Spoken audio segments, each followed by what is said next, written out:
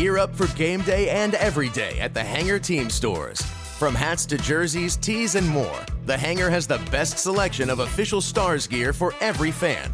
For a location near you or to shop online, visit hangarhockey.com. Welcome to the Podman Rush, the official podcast of the Dallas Stars, presented by Truly Hard Seltzer. Here's your host, Daryl Razor Ray. Hey, Pod Rushers. We are so excited about this one that we both slapped on a pair of adult Pampers. Woo! Here we go, Heika. One of my great fears is having to wear those. I said to you last night on the plane, that's how we're starting the Podman Rush. So much to get to this week. This is Podman Rush 9, by the way, brought to you by our friends at Truly Hard Seltzer. Have you ever come close to peeing yourself, Mike? No, I haven't. I've been very fortunate in that regard. Not even maybe laughing hysterically at Chitty Chitty Bang Bang or anything? You know, it's funny. I hear people say that they do that. It's never happened to me that I'm laughing so hard that I pee myself. I laughed so hard I peed my pants. Well, there you go. I think it happens, though. Yeah. I think it happens. Especially when I say things. I can understand people peeing their pants after I've said something. Because I'm not funny.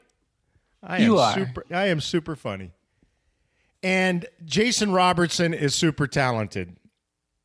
And in fact, Jason Robertson's point streak has been like a strong stream near a pounding waterfall, if you know what I mean. Once you start, you just can't stop. That is an analogy right there. Huh? You paint a picture. Unfortunately, yes. 15 games in a row now. 16, technically, right? 16 now we moved to last night. Thank you, Mike. God. It's okay. But I was thinking, okay, this is going to be perfect. He's going to go to 16. Marner's not going to get a point. And he's going to have the longest current run in the NHL as he approaches the franchise record run for the Stars. What does Marner do? He gets a point last night. So it's crazy, though. Those two guys, Marner's at 17, Robo's at 16. By far the longest point streaks in the league this year. And I think Marner's on the cusp of the Maple Leafs record, just as Robertson's coming awfully close to Brian Bellows' record set back in the 80s. Pretty crazy stuff. Yes. He's the especially leading what the scoring was back then. Right. Good point. I mean, goaltending was awful in the 80s. I'm told that all the time. They were also tiny and small. I wasn't. I was just terrible. Know, I'm joking. So Robertson is the leading goal scorer and point producer in all of the CHEL, as the kids call it. We're 2 months into this thing. We're 2 months in. This isn't like a nice little week or two or even a nice month. This is well into the season. This is over a quarter of the season gone. And Jason Robertson of the Dallas Stars is the best offensive threat in the National Hockey League. And just watching him, it's just like last night. I mean, really, you just wheel, turn, fling it at the net, and goes right inside the post. Like, you watch him, and you're like, oh, yeah, he is one of the best players in the NHL. Yeah, he's Vaseline on skates, man. He's a slippery dude. And a sagacious one at that. And he can snipe, and he showed it last night. You know what I was wondering the other day? Whether Robertson has ever played center. Have you ever asked him? I have not. Doesn't he strike you as a guy that would be a really good center iceman? Yeah, he wants the puck, and that's, typically what a center does. He holds on to it, he finds it. And he's smart, like you said. I mean, I think you said sagacious, but, for the elementary school kids. Please dumb like it down for me, if you would, Mike. He's smart. He's pretty smart. He has good hockey sense, vision, anticipation. He definitely could be a center. The face-off thing is always kind of tricky. Yeah, we were debating how important that is last night, but as they were absolutely drumming the St. Louis Blues on faceoffs. Well, he doesn't need a center right now because his center is Rope Hintz, who just inked. Is it even dry? I love that. Dude, it can't be dry as we record this thing. He just inked an 8-year extension today or yesterday. I don't know when. In the inkwell. And how did that work? It seemed like it was a rather busy day, and then a flight, and then you wake up and it's like, hey, check this out. Rope's under contract for 8 years, 9 if you want to count this one. I think they kind of timed that out for the 2-day break and to mess up my day off. Screwed up Heike's day off, and we have nowhere to trumpet it because we don't do a broadcast for 2 days. So look at, they messed with both of us, Mike. There you go. At least we can podcast this thing. That's true. So I guess the timing of it is somewhat surprising, is it not? Yeah, but that's Jim. I mean, it's so weird. I mean, I was surprised the ones in the summer took as long as they took, and then I'm surprised this one got done so quickly. My guess is that they went to the Heiskanen numbers, and then Rope said, okay, that's fine with me. Yeah. It makes sense in a lot of ways. I mean, one, obviously it's a great contract for the player to get that kind of money. But two, to have two guys who are big shots, who are going to be here for a while, making basically the exact same cap hit. It's a nice little tidy package. So they may have gotten this done a week ago and said, all right, we'll announce this on Monday. Maybe, I don't know. But it is kind of odd, though, when you think of how protracted the man we just spoke about's contract was as an RFA. But I guess there's not much to wait on for an RFA if they drop 8 times 8.5 on the table, is there? It's like what? Sure, good. I'm good. I'm in. Well, the other thing is his age. I mean, Ottinger and Robertson are 23. Hintz is 26. The urgency for the organization, I think, was a lot higher because they didn't want him to ponder unrestricted free agency. Well, that and I mean, he's C1, right? He's center number 1. He's so elite and great at even strength on their penalty kill, on their power play. He drives everything as far as pace. He's certainly one of the best two-way players in the Western Conference, if not the league. I have coined the phrase the 17,000 square foot player. Used to be called the 200-foot player, Mike. And I thought that was, as Kucherov says, number one BS, because you're only counting the length of the arena or rink. You're not even bringing into the conversation 85 feet wide. So put it together. So were you out there with the tape measure, measuring everything like you did with the glass a couple of years ago? I did too. Yes. Home improvement. I have a lot of spare time, Mike. That's right. But I've come up with 17,000 square foot player. That's what they are. I liked it. The guy who is a terrific player on every square inch of the rink is a 17,000 square foot player. And by being a 17,000 square foot player, they get paid handsomely, way more than $17,000. That might be like an hourly rate or something along that line. So now you look at that top line and you're like, I mean, I'm rounding up, but you have 8.5 next year for Rope. You have 7.75 for Robo. And then if Joe were to re-up, because he's a UFA at 5.5, you got a smacking of money that has been earned on that trio that is regarded as one of the best lines in the league, right? Yeah, and they've earned it. I think we always talk about, getting a contract and giving money to players. And every owner, every GM I've ever talked to said, you know what, if they go out and produce numbers like that, then we're happy to pay them. And right now that line has consistently produced. Yeah. Yeah, exactly. And it still doesn't have a nickname. We talked failure of imagination on a past pod pertaining to the Hintz line, not having a proper sobriquet. Do you want to dumb that one down too, Mike? I don't even know what that means. It means nickname. I'm joking. Oh, it's so French sounding. That's my though. sarcasm. It gets people exotic when I go French. Up right Shush.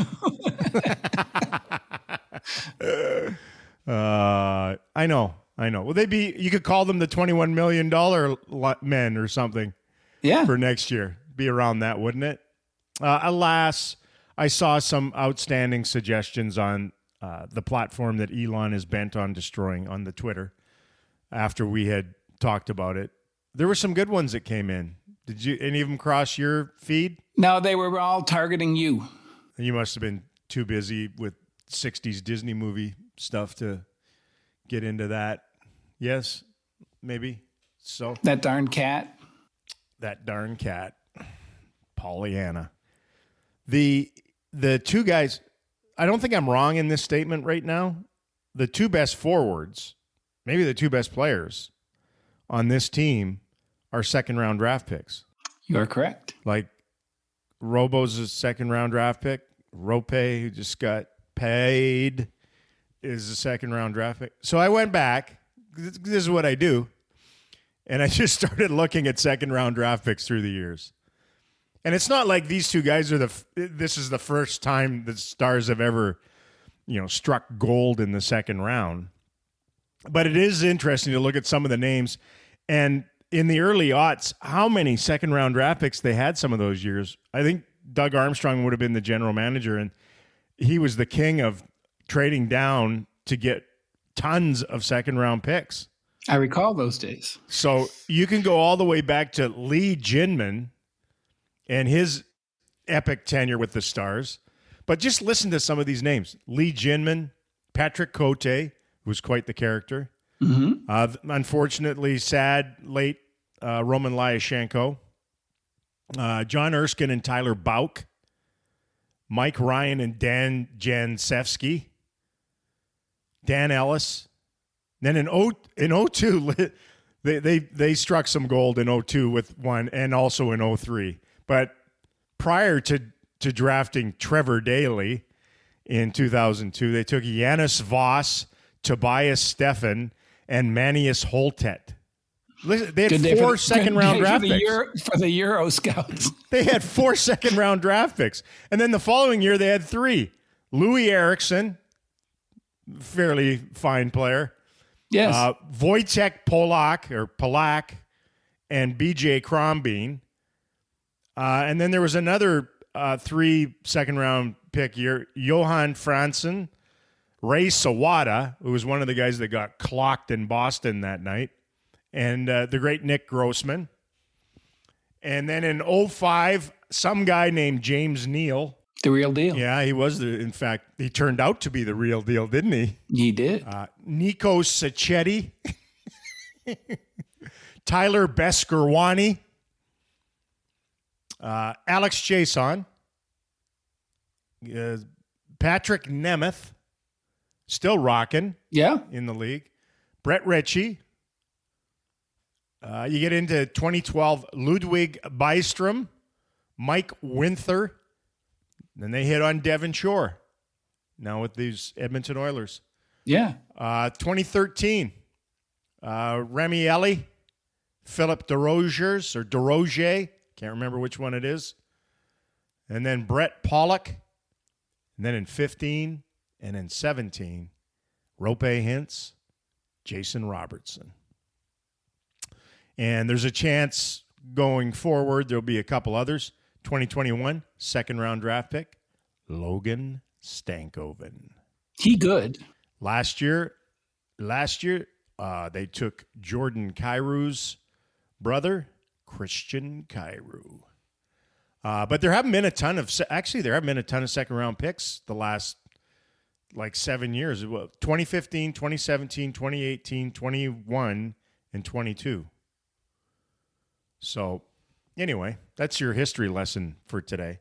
And look, I like that. Mike, I have a deep and emotional connection and affinity to all second-round draft picks. I wonder why that is. Well, because, Mike, I was a second-round draft pick way back when. Yeah, way back when.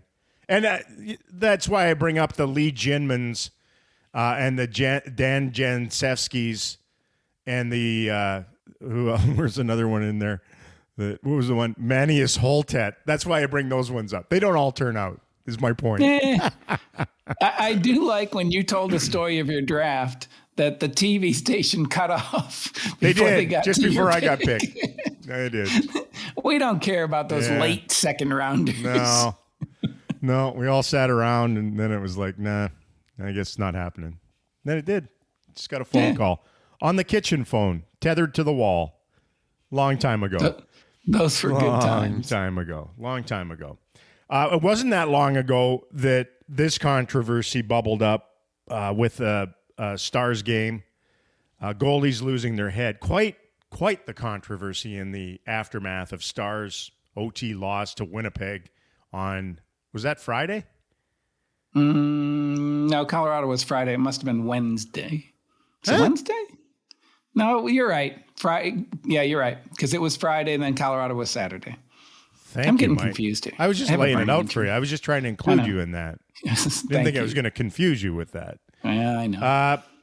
So, I mean, it's been talked about a lot everywhere. So I thought, well, we'll talk about it on the Podman Rush. Why not? And it involves goaltending, and it involves a Stars game. I found it stunning that it counted. Yes. So late in the game, Jamie Benn gets shoved into Connor Hellebuck and knocks him, and he got rocked pretty good. Knocks his mask off. The play goes around him behind the net, goes out to who else? Jason Robertson. And he wires it into the empty net. And it's the tying goal. Yes. Late, it was the second 6-on-5 goal. They had goalie on the bench twice, scored twice, got it to overtime because of that. And as it was pointed out, that they don't have to challenge that final minute. League looks at everything as far as the goalie interference. And it wasn't goalie interference. It was the textbook version of Jamie got shoved in by their guy, and that was the contact, and that isn't goalie interference. However, the fact that their goaltender was laying flat on his face and without a mask as the puck got shot into the net was something else. And they had an understandable hissy fit after the game about that being counted. What did you think of it at the time, and what did you think in the aftermath of it? Well, I go back to the Ben Bishop play because to me that was shocking because it seemed like it took a long time it was the Blues, right, to score on Ben Bishop when he went down. Yep. In the playoffs. And so at that time, I was shocked that the refs would let something like that go. And, then again, it was a very similar situation. I mean, different, but similar in that I don't think Ben lost his mask. He didn't. But he was out. He looked like he wasn't in a good place. And so at that point in time, you do wonder if that's, I don't know if you want to say fair or safe or how do you want to phrase it, but it just seems like as a civilized league, we would stop play. And, I think you and I both talked to some people and said, had they stopped that play, I don't think the Stars would have protested. I think they would have just said, yeah, well, of course, it's logical. I mean, It's laying there on the side of the crease. Yep. But because it went on and they scored, they're like, okay, we'll take it. But I just think the rule needs to be that the referee should stop play to protect the goalie. And it's interesting that some games they protect everybody. I know. And then some games they don't protect anybody. Yeah, look, that was a zany finish. There was a lot going on. There was a lot going on late in that game. And no matter how high above the surface you are, it always looks easier to do what you just said at ice level than it actually is. You're like, well, why didn't the refs just see it and blow it dead? Well, by the time they probably saw it, and it was only about 3 or 4 seconds after the puck was shot into the net, and they get blocked out for a second, and they're looking at. At that point, there were 11 players in that end of the rink, and a goalie laying down on the ice. So there was a lot. There was a lot of traffic. Yeah. And there was a lot going on. I have two deeply cerebral thoughts on masklessness. Is that what it would be? I think so. Yeah, I think that's definitely how the dictionary says it. It does. Oh, does it, Mike? So the rule should clearly state that the only way a goal is allowed on a goalie who has lost his mask is on a direct rebound. Because I believe that to be the spirit of this thing. Yes. I think the whole idea was, okay, if somebody shoots a puck and it knocks a goalie's mask askew or off, and there's another chance right away, and that goes in. Well, we're not going to say the goal doesn't count just because the goalie was losing his mask. It happened, bang, bang, and it's going to count. Now, if somehow the goalie loses his mask and then there's a pass, like a player has the puck, and then he passes to someone else, or passes to someone else and that person passes to someone else, and then they shoot it, there's no way that should count. Yeah. But it happens too quickly in the rebound scenario for them to protect them to that degree, I feel.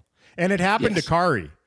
It happened to Kari Lehtinen. I can't remember how long ago it was or what game it was, but he got hit in the mask and it was coming off, and it was a direct rebound and it was shot in. And it was like, yeah, they're going to count that. Yeah. And they should count it. They really should. I'm a little different than other people. So I've heard some people who are nefarious in some ways, kind of evil in that they think, well, all the players in front of the goalies don't have masks on, so if he loses his mask, shouldn't they just play it through? And it's like, nah, it's a little bit different when you're the last guy back there and you don't have any protection whatsoever. Like a helmet protects their temples, the back of their heads, and, a little bit of the front. Everyone's got a visor on now, so it's almost like a 3/4 mask. Yeah. So you can't just sit there and say, well, they're blocking shots in front of them with no mask on. The goalie can do it for a few seconds. I don't really fully believe that. My second thing, though, in my cerebral thought diatribe here, the masks should be secured on the melons of modern netminders much better. I think that's the issue. Like those masks should never come off. Yeah. I don't understand. Chin strap, maybe? No, I don't think it's the chin. No, I don't like chin strap. I don't like that. I don't like that idea, because if you understand how the modern mask works, it's a hybrid, right? Because it's a cage with a mask, and on the chin there is actually a chin strap in there, but it's just where your chin rests. It's not actually securing the mask to your head like chin strap does for players. Right. But the actual straps, like the strapping that connects there's a back plate, and then there's your mask in front of you. And the actual straps are the same as they were when I played. Like, they're plastic. Yeah. And I think if you told goaltenders, you have to have that thing secured on your head so that it's not going to come off. It is not going to come off. Because the issue you have now is you take a puck off one of those plastic snaps, and then all of a sudden the goaltender can feel it moving on his head a little bit, and then they shake their head, and then all of a sudden they shake their mask off. Well, if that thing was secured better than it is now, I don't think you'd have this issue. Now, would Hellebuck's head might have still been in the mask if that was the case. That might be right. One of the bad byproducts of that. But I think his mask would have stayed on his head. It might have been sideways, but he could have at least pushed it back around and then gone back and tried to defend his net. Yeah. And I'll also say this. This is a public service announcement. It's a mask. It's not a helmet. Stop calling goaltenders' masks helmets. They're not helmets. The players wear helmets. The goalies wear masks. Unless a goaltender's in there with the old school helmet with a cage in front, the Tretiak cage with a helmet, Then you can say he lost his helmet. But it's a mask, not a helmet. Oh, I got that off my chest. I feel better. Now, is it a locker room? Is that what you were saying? Oh, it's a dressing room, Mike. Shush your mouth. So that anyway, that's my feeling on it. That the masks need to get fixed a little bit, and they need to just maybe clarify that actual rule a little clearer. Yeah. And a lot of it just comes down to the refs. Like I said, we've had games where a defenseman gets hurt or, and boom, the whistle blows. And you're like, well, why was that? And it was just that ref decided that, hey, we need to stop play and protect this guy. Yeah, it's the human element. It's not a bad thing, Mike. It's not a bad thing. So anyway, the other thing that came up in that one was, man, he got nailed hard in the head. And with everyone worried about concussions, you're like, okay, let's look at this. He had his neck snapped sideways. His head rocked so violently that he lost his mask, and he was laying motionless on the ice, but he never got pulled from the game from the spotter? Could you imagine? No.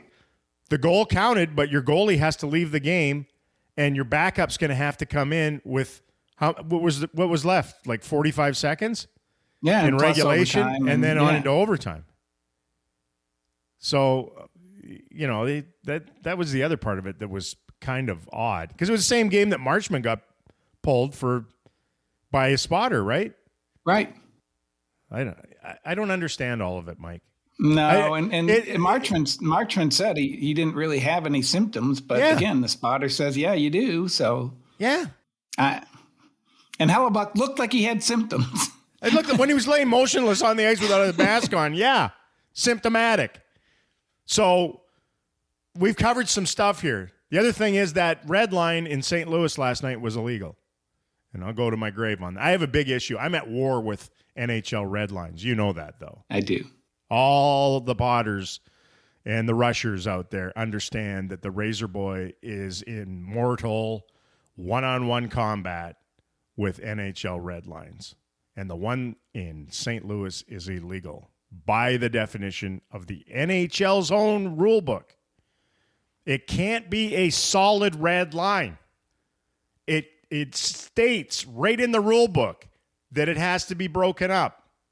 We have the state of Texas break up our red line in Dallas. Very creative. Illegal. If they'd have won last night, I would have pushed the Dallas Stars to ask the NHL that the St. Louis Blues would have to forfeit the game because it was an illegal surface that they were forced to play on last night. What do you think of that? I just laugh at you with all this stuff. The irony of the red line is it's there for icing and everything, but like who even uses the red line? Like icing is kind of an area call anyway. So, if you get up to within a foot of the red line and dump it in, I know. Do we really need? Mike, I don't know. Mike, you're going down a rabbit hole. I'm not going to go down right now. Hey, we were speaking of helmets just a second ago. Yes. The days of the quote unquote no bucket warm up are numbered, and this makes me insanely sad and infinitely sad. I love no bucket warm up. I love it. I think it's a great thing. I think it's terrific for fans. I do not believe it's that dangerous. We can't protect them. What are we going to do? Bubble wrap these guys in warm up now? Like, it's not that bad. Like, stuff happens. They seem to know where the puck's going to go. Like, stuff happens. Every now and then, yes, something bad will happen. Doesn't mean that all of a sudden now you're going to have to wrap everyone in bubble wrap out there so nothing bad happens in warm up. Like, the no bucket thing, I used to grade teams on possibility of success that night on how many guys went with no helmet in warm up. I actually did. I'd look down at scientific system. I'd be like, yeah, this is Razorlytics again. I'd look down. I'd be like, man, they got 10 guys with no buckets. This is going to be a tough one. Yeah. This will be tough. And the old school Stars had They didn't get out no bucketed, is that if that's the proper way to say it, by too many teams. No. But every now and then you'd be like, holy crap, they have a dozen guys with no helmets on in warm-up. They're just flying around. It looks so old school. They look so free. It reminds me of like flow in their hair. It reminds me of riding motorcycles here in Texas, which I loved in my youth.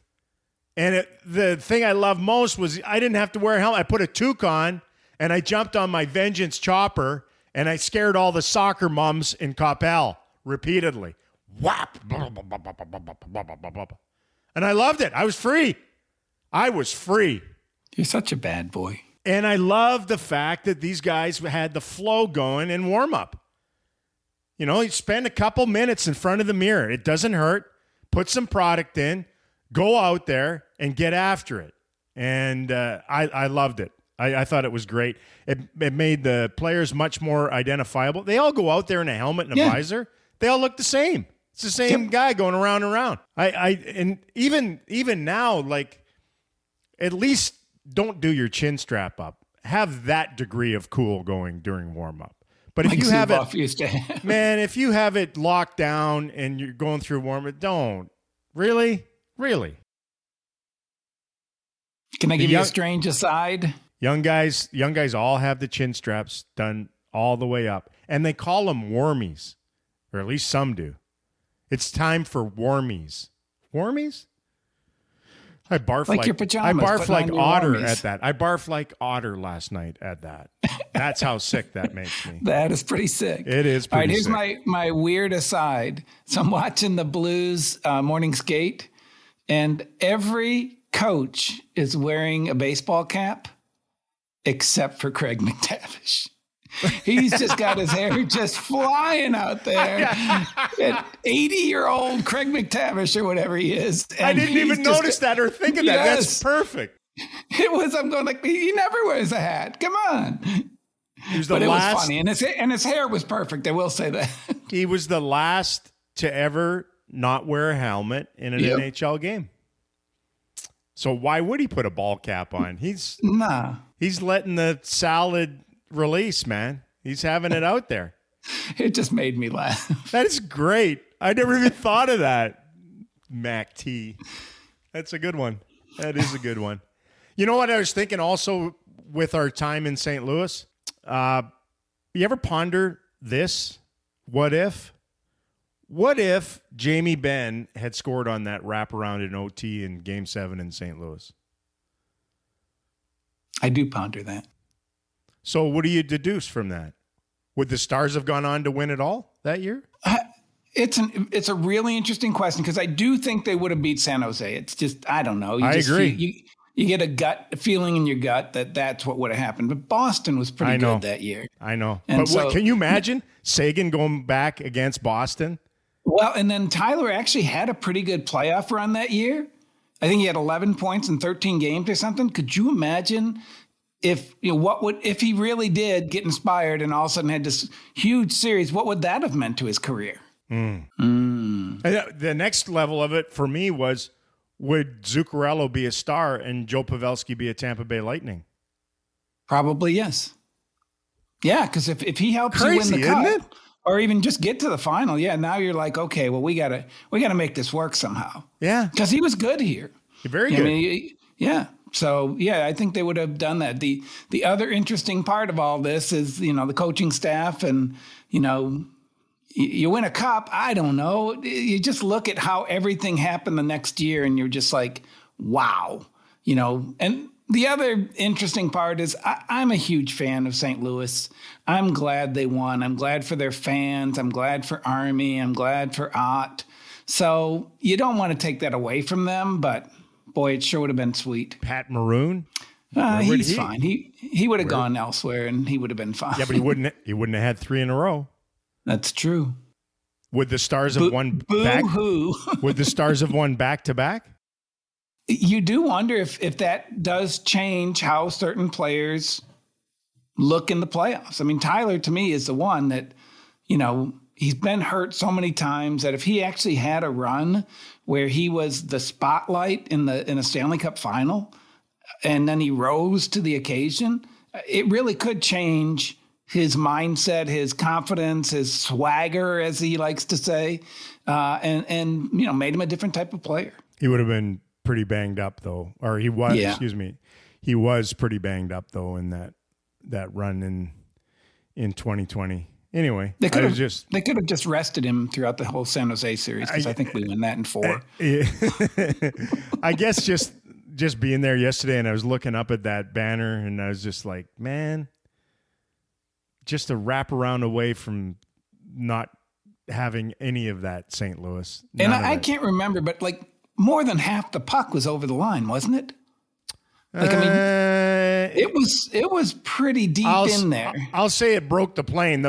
The thing that sends a chill is, and it all happened so fast. Like if Jamie had just tried to tuck it right by the post, it's in. Yeah. It's in. But his momentum took him around, and as he was wrapping, the puck actually goes toward the middle of the net, and it gets met by the left pad of Binnington and stays out. But there was a massive 1-foot hole right by the pipe that if the wrist is rolled and the tip of the blade is hooked, it's in, and they win. Yeah. They win. So, anyway, can't change that, can you? No. I wish you could. Wish you could go back in time. Change it all up. That'd be nice. Instead of going forward, moving with momentum and what have you. What else you got? Moving forward, I want to look back. Oh, my God. So in 1999, the Stanley Cup champions, remember them? Yeah, Mike. Madonna was 28. Hatcher, I think, was 27, 26. Sador, Matvichuk, Lettinen, Langenbrunner, all in their, mid-20s.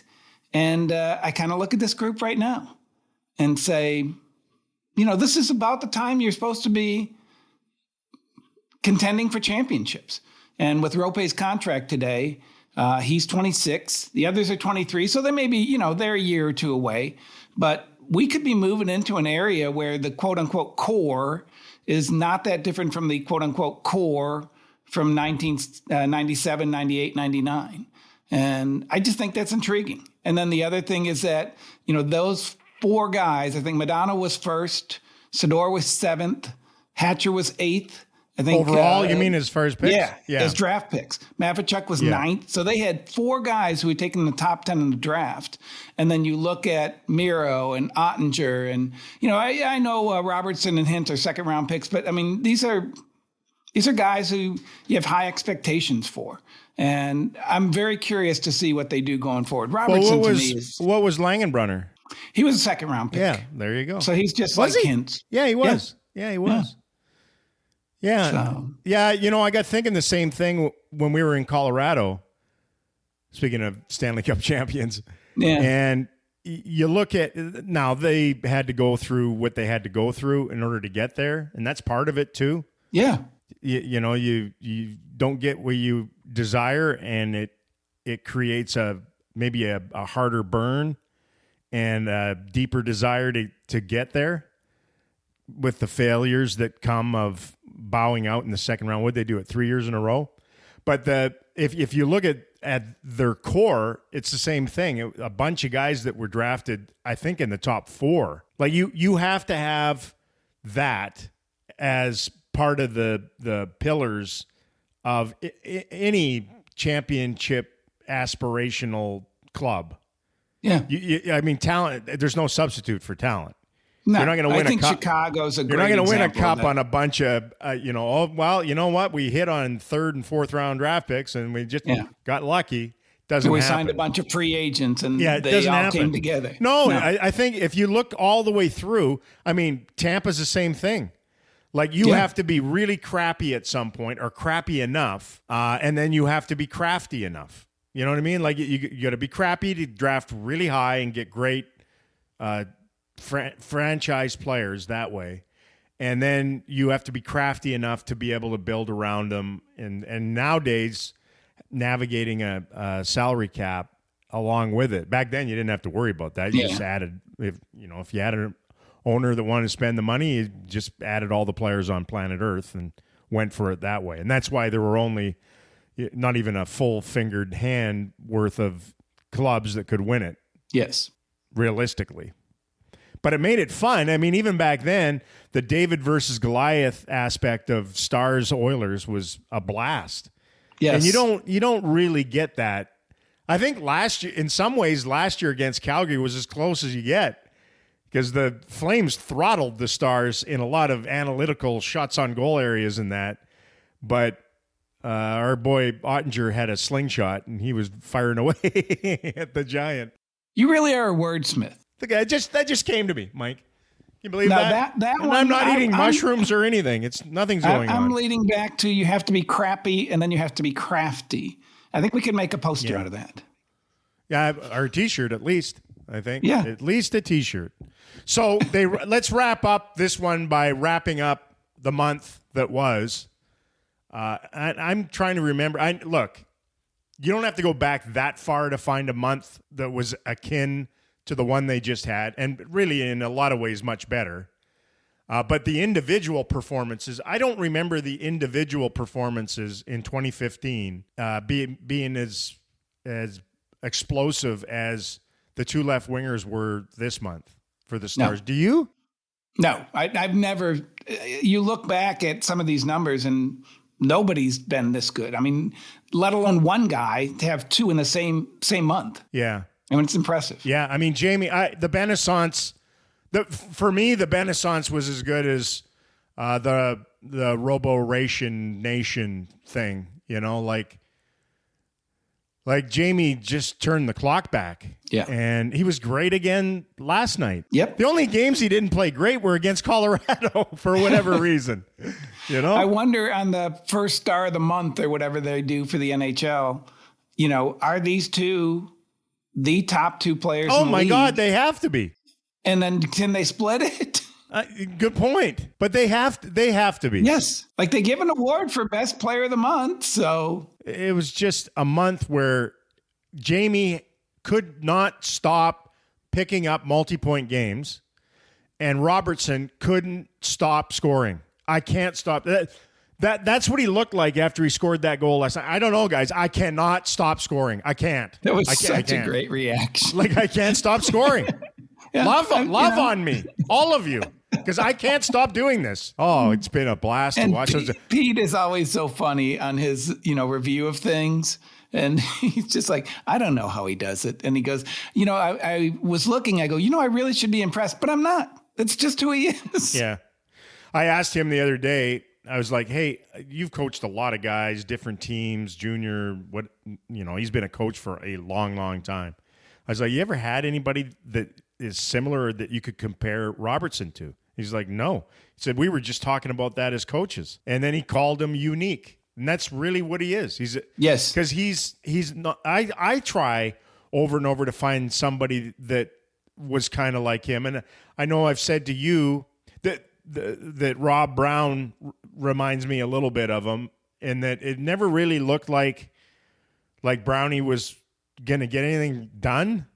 And then you looked at the end of the night and it was a goal and 2 assists. It was 2 goals, and you were just like, how? Because he was a real chunky skater, and he didn't look like that era's elite players and that, but man, and he benefited playing with Mario a little bit at times, but he was one of those types of players where he just had that innate sense and hockey sense and timing and all those things.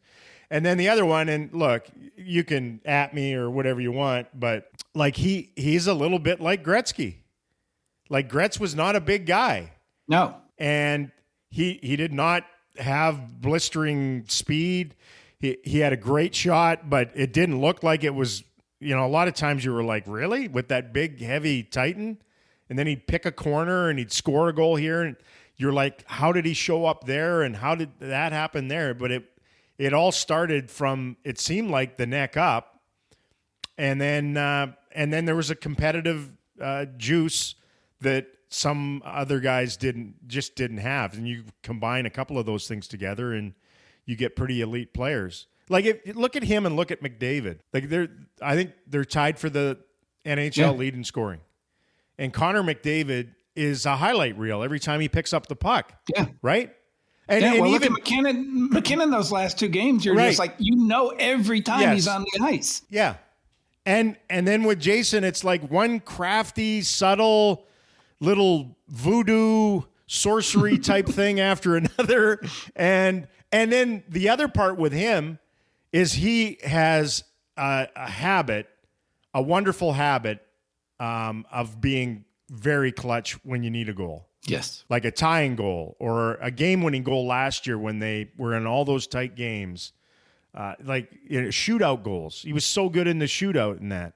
So that's another thing that you just toss into a pocket and say, yeah, the Robertson kid has that. But it's just so fascinating that he's tied with McDavid, who's this, league poster boy for the speed of the modern game and everything else. And Connor McDavid's on a bazillion commercials up in Canada now. And he catches your eye. He's like Madonna back in the day. Every time he grabs a puck, you're just like, whoa, something's going to happen. And it was kind of the same thing in Robertson's rookie year when he was, point by point with Kaprizov. And Kaprizov does things all by his lonesome. Like he's an independent contractor and makes some wizardly things happen in that. And with Jason, it never seems to fully get to that level optically. But if you watch him game in and game out, you come to appreciate just how A, consistent he is with how he plays, and B, you better watch because he makes so many, again, subtle, excellent plays with the puck that don't end up on the score sheet. Yes. And then on top of those ones, he ends up on the score sheet every night. Yeah. It's phenomenal. Wedgwood works out with him in the summer in Michigan. I think they're both in the Detroit area. And he said that it's baffling how good he is with location. Like you talk about pitchers who can paint the corners and things of that nature. And he says he puts the puck exactly where he wants to put the puck. And he said that's really hard for a goalie to deal with a lot of times. Yeah, I believe that. I mean, you witness it. Look at that goal last night. Oh. He looks like he's exhausted. Like the hat trick goal last year in Winnipeg. Like he looks like he doesn't have anything left, and then he scores. And he looks like, well, there's no room, and then he scores. Like, it's just, I don't know. It's pretty special. And as Pete said, unique. Yes. As are you, Mike Heika. I really am. Truly a unique individual. Anybody that can toss together a story that involves Mary Poppins in 2022 is a truly unique scribe. So congratulations to you. Thank you. And it's wonderful having you back on the Podman Rush this week. And I guess we'll continue trying to come up with that name for the hints line now that they're all moneyed up. It should be the hints line. The hints line. That'd be excellent. Hey, the hints line. Or maybe, do they wear the same color in practice every day? I don't know. I just feel like, again. Madonna's used to be the red line, didn't they? Yeah. The red light line is what it should be. Hey, there you go. Talking about the one-up line, the green aces. Just keep throwing them in there. Some point, something's going to stick.